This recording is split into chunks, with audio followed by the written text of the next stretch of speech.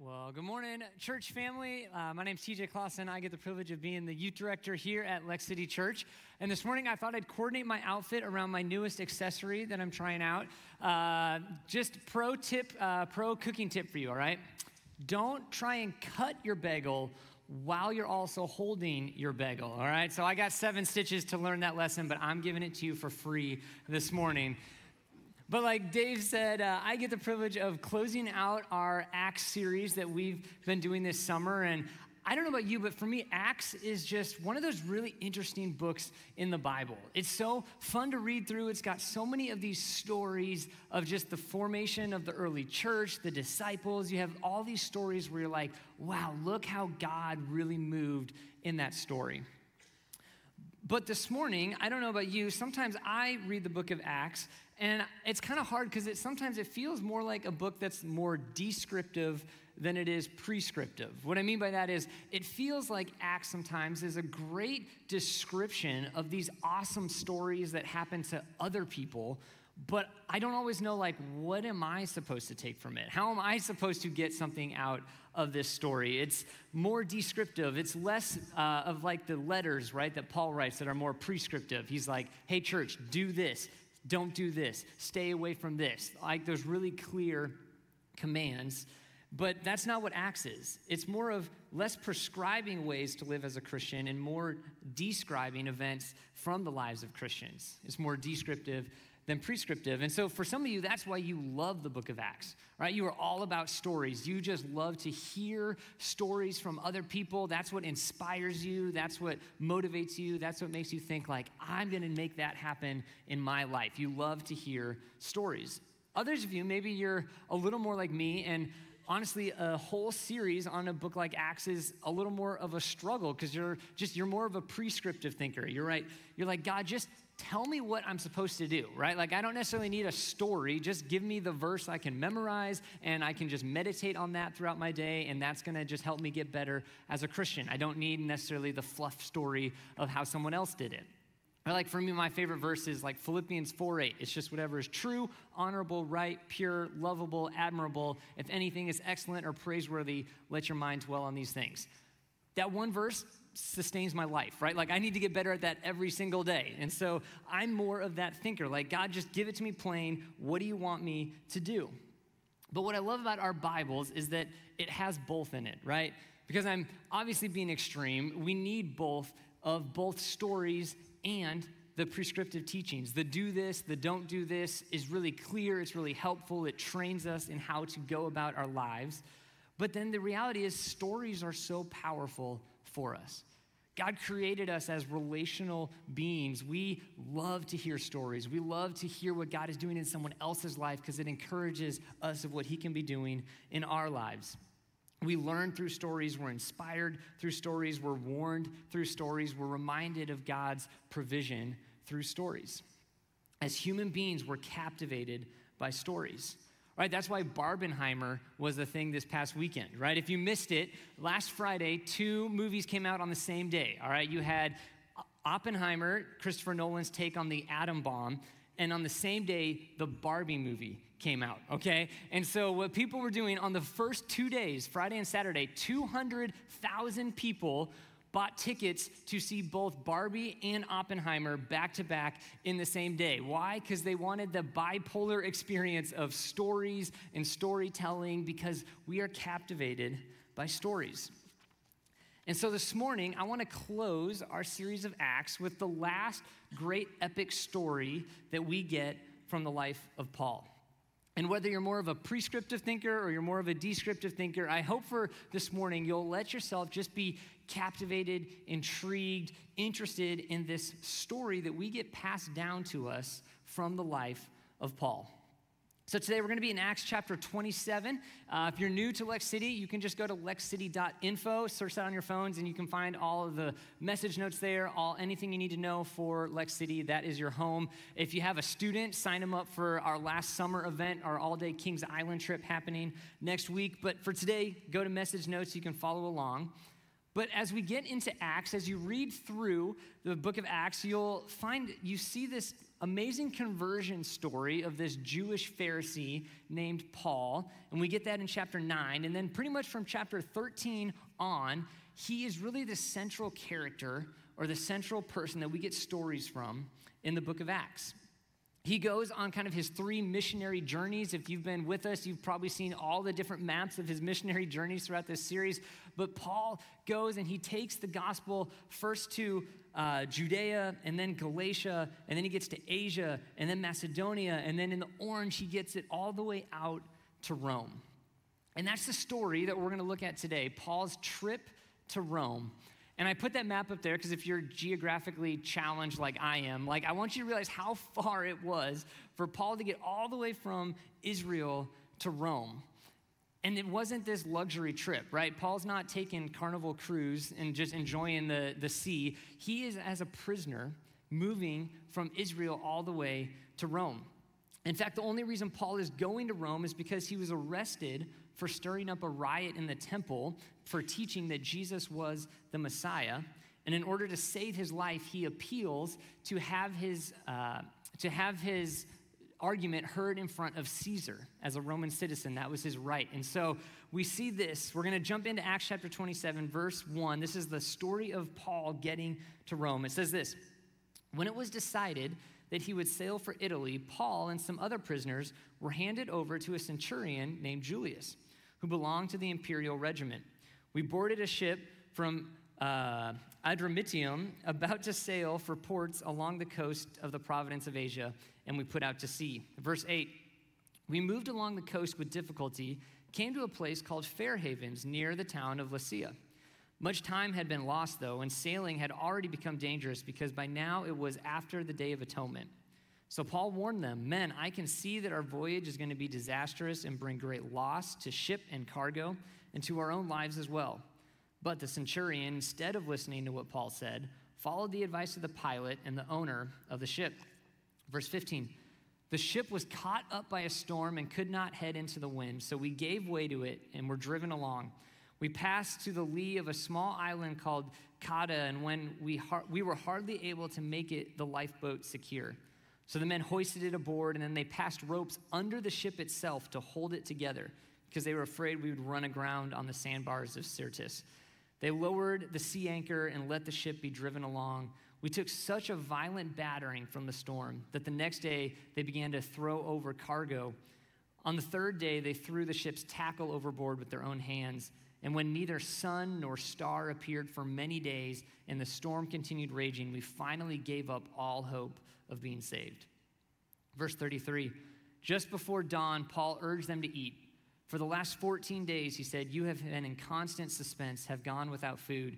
You haven't eaten anything, and so I urge you, take some food. You need it to survive. None of you will lose a single hair from his head.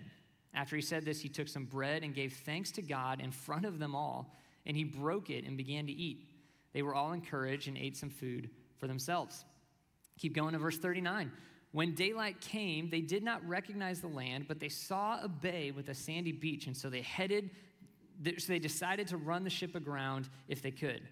But the ship stuck a sandbar and ran aground. The bow stuck fast and would not move, and the stern was broken to pieces by the pounding surf. The soldiers planned to kill the prisoners to prevent any of them from swimming away and escaping, but the centurion wanted to spare Paul's life, and so he kept them from carrying out their plan. He ordered those who could swim to jump overboard first and get to land, and the rest would get there on planks or on other pieces of the ship. In this way, everybody reached land safely. You might think, wow, that's an intense story. Thanks for sharing that, TJ. But guess what? It gets even more intense, all right? In chapter 28, it says this. We'll close it here. 28, verse 1.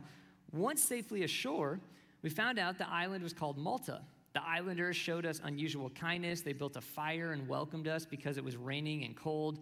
So Paul gathered a pile of brushwood, and as he put it in the fire, a viper, driven out by the heat, fastened itself onto his hand. When the islanders saw the snake hanging from his hand, they said to each other, this man must be a murderer, for though he escaped from the sea, the goddess Justice has not allowed him to live. But Paul shook the snake off into the fire and suffered no ill effect. The people expected him to swell up and suddenly fall dead, but after waiting a long time and seeing nothing unusual happen to him, They changed their mind and said he was a god. And then we see 3 months later, they get boarded onto another ship that was leaving this island towards Rome. And in verse 14, it says, so we came to Rome. The brothers and sisters there had heard that we were coming, and they traveled as far as the Forum of Appius to the 3 taverns to meet us. And the sight of these people, Paul thanked God and was encouraged. We'll close with verse 30. For 2 whole years, Paul stayed there in his own rented house and welcomed all who came to see him. He proclaimed the kingdom of God and taught about the Lord Jesus Christ with all boldness and without hindrance. So there it is, the last epic story that closes out the book of Acts. And Acts just ends just like that. And so what do we take away? What's the lesson for us? Right? We just read a descriptive story about some cool thing that happened to Paul, but what's the lesson for us? What do we take away from Paul getting stuck in this storm that encompasses like 6 months of his life? I think the lesson for the story for us to reflect on is this, is you can be following God and life is still going to be hard. Right? You can be following God and life's still going to be hard. And I think we all know that, right? We all would say, yeah, I guess that's right, but it's not something that we really like to think about very often, right? Even the stories we have in the Bible, we're guilty of romanticizing them a lot of times and not really thinking about how hard it would have been for that person who actually went through that story, right? For example, think of famous Bible stories. You get the story of Noah, right? How cool. What an awesome story to be Noah. We forget Noah got made fun of and ridiculed and harassed for like 100 years while he built this ark, right? Or we think of the great story, David killing Goliath. How cool for David. We forget for David, he wasn't even allowed to go to the battle because his family thought he was too small and too sensitive. They told him that he has to stay behind, right? Or maybe the story of Joseph. Such a cool story, Joseph. But we forget Joseph spent at least 2 years in an Egyptian prison/dungeon as an innocent person. Yes, Paul's the greatest missionary, the greatest church planner in history, but Paul also was beaten and mocked and arrested probably more than any other Christian in history. And I think at times in our attempts to encourage each other that like God makes our lives better, we sometimes are guilty of thinking that it means God makes our lives easier.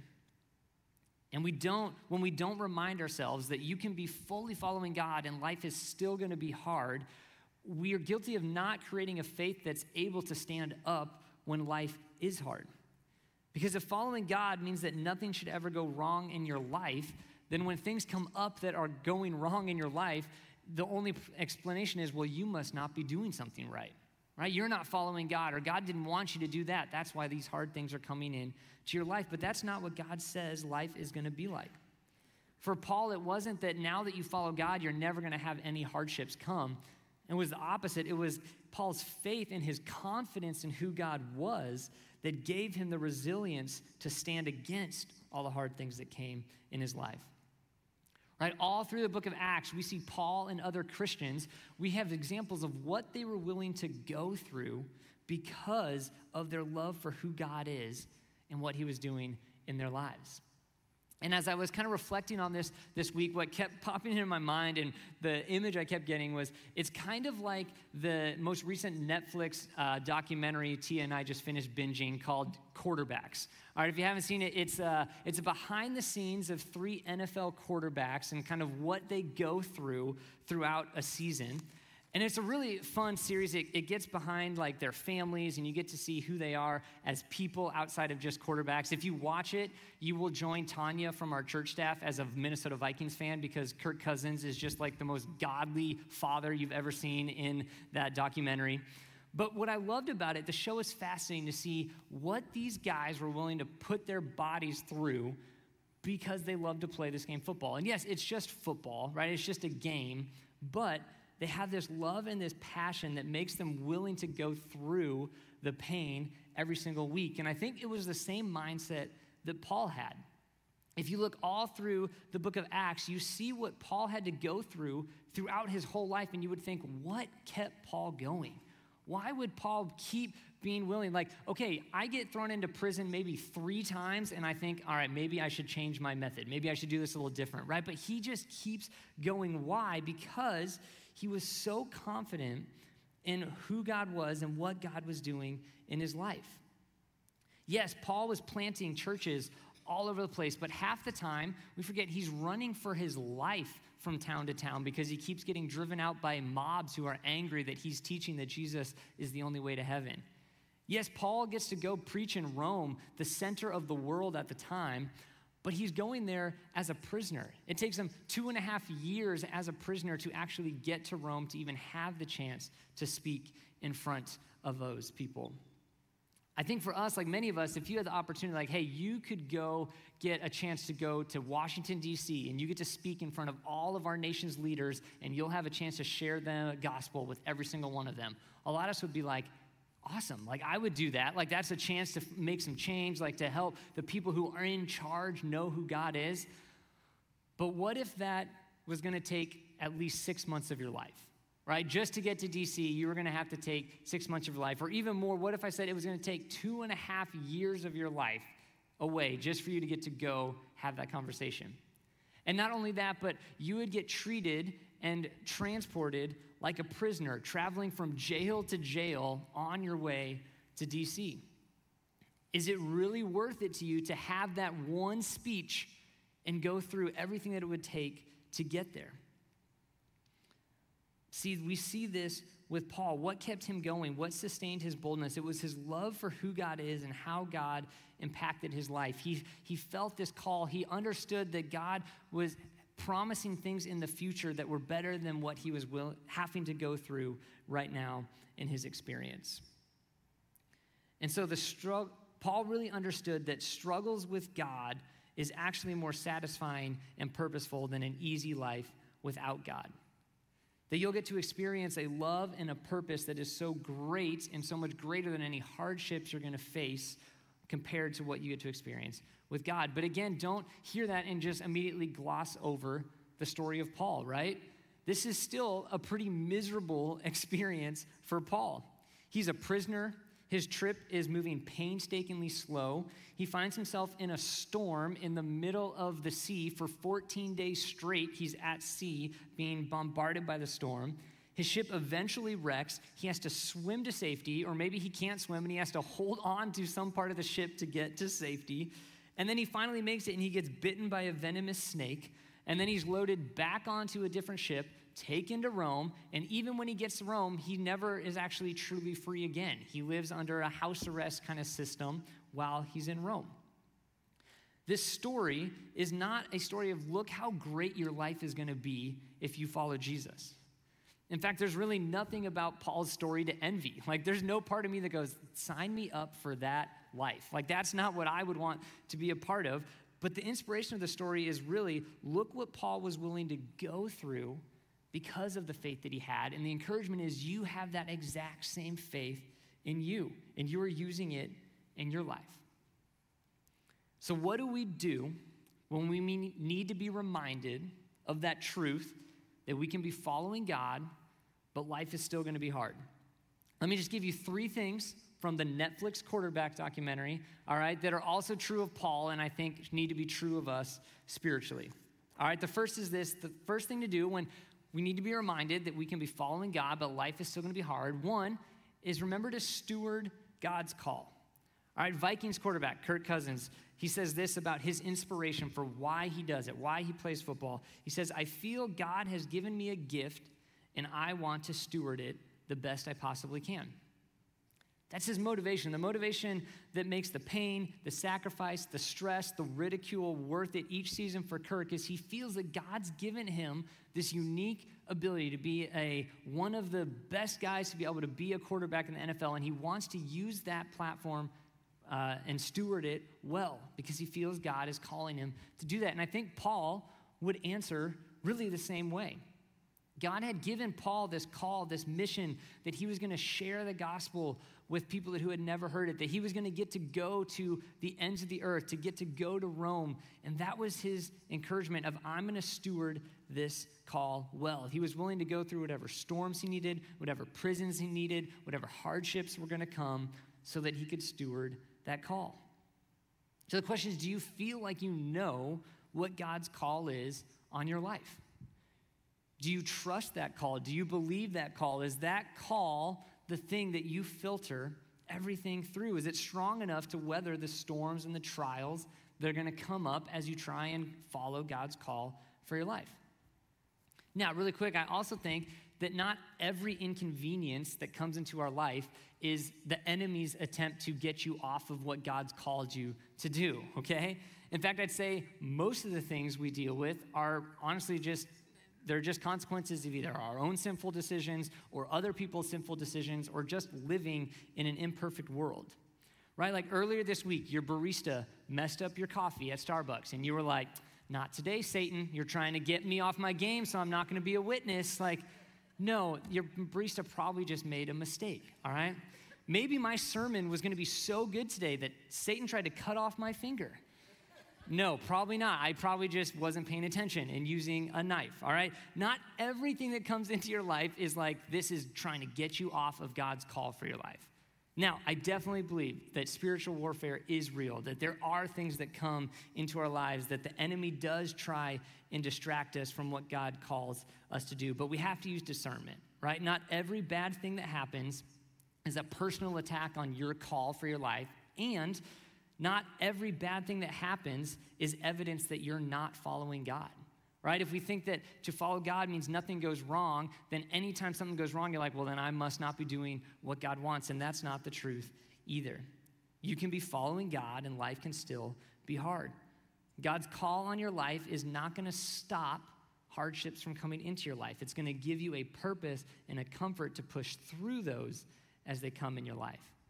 It's the comfort that you aren't alone, that good can come from this, that you are stewarding God's call in the middle of this. And so, do you have confidence in God's call for your life?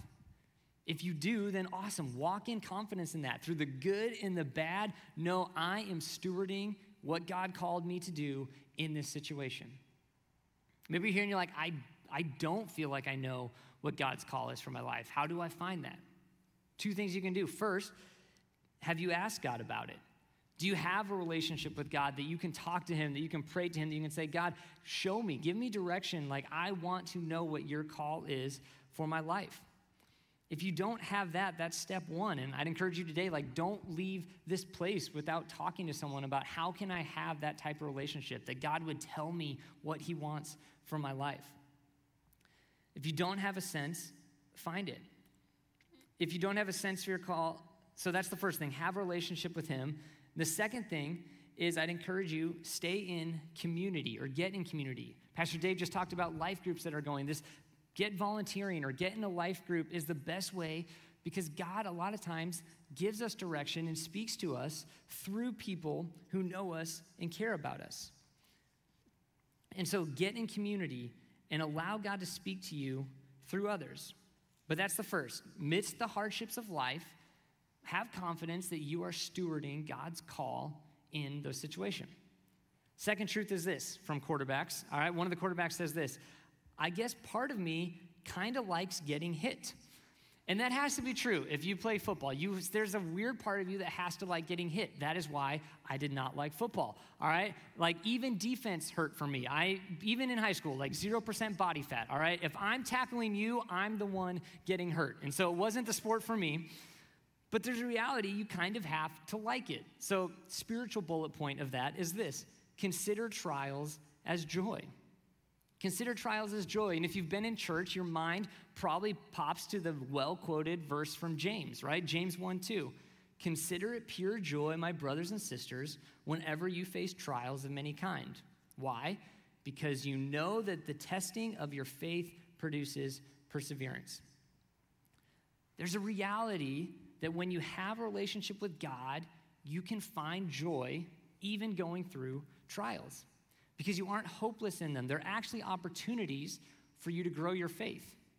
In fact, a lot of us are guilty of it's not even until things are going wrong that we're reminded that we need God in our life, right? That it's only when things go wrong that we are even willing to be like, okay, I can't do this, God, I need your help. And so in that sense, we need trials to have those opportunities to trust and to see God provide. And so no, I don't think Paul was happy, right, to be in a fierce storm for 2 weeks. I don't think Paul was happy to be stranded on an island. I don't think Paul was hoping that he would get bit by a snake, right? But the reality is you don't have to be happy in the midst of your trials. You don't have to be happy to go through financial strain. You don't have to be happy to be dealing with loss right now. You don't have to be happy to be dealing with a sickness in your life, but you can find joy. Because joy is tied more to hope and confidence in who God is, that in this situation that you're in, as much as you don't want to be in it, that you can trust God will bring good from it. And even when you sit there and you see no possible way that there could be any good that would come from the situation, that's where our faith is grown and our confidence is God is grown. And so in that instance, consider trials as joy. There can be a little excitement in you when you face trials because you know, okay, this is my chance to have my faith grow. I'm not happy about it. I'm going to pray that God gets me out of this as fast as I can, but I know that I can trust him in it because there's a small part of me that knows there's going to be a positive effect in the long run. God is either teaching me something or he's using me, and I can trust that he is good. And so in that sense, I consider trials as joy. So that's the second thing I think that needs to be true of us. And then the third is this. When life is hard, we need to be reminded, truth of the quarterbacks. Marcus Mariota says this about playing football. He says, if you love something and you're passionate about it, you find ways to get through it. So spiritually, I'd say it's this. Number 3 is develop spiritual grit. I go through a study with some of our high schoolers. We do a leadership thing, and one of the things our leadership principles kind of talk about is this idea of grit. And so I'll need to define it this way and kind of what we mean by grit. It says grit is what are you willing to suffer for?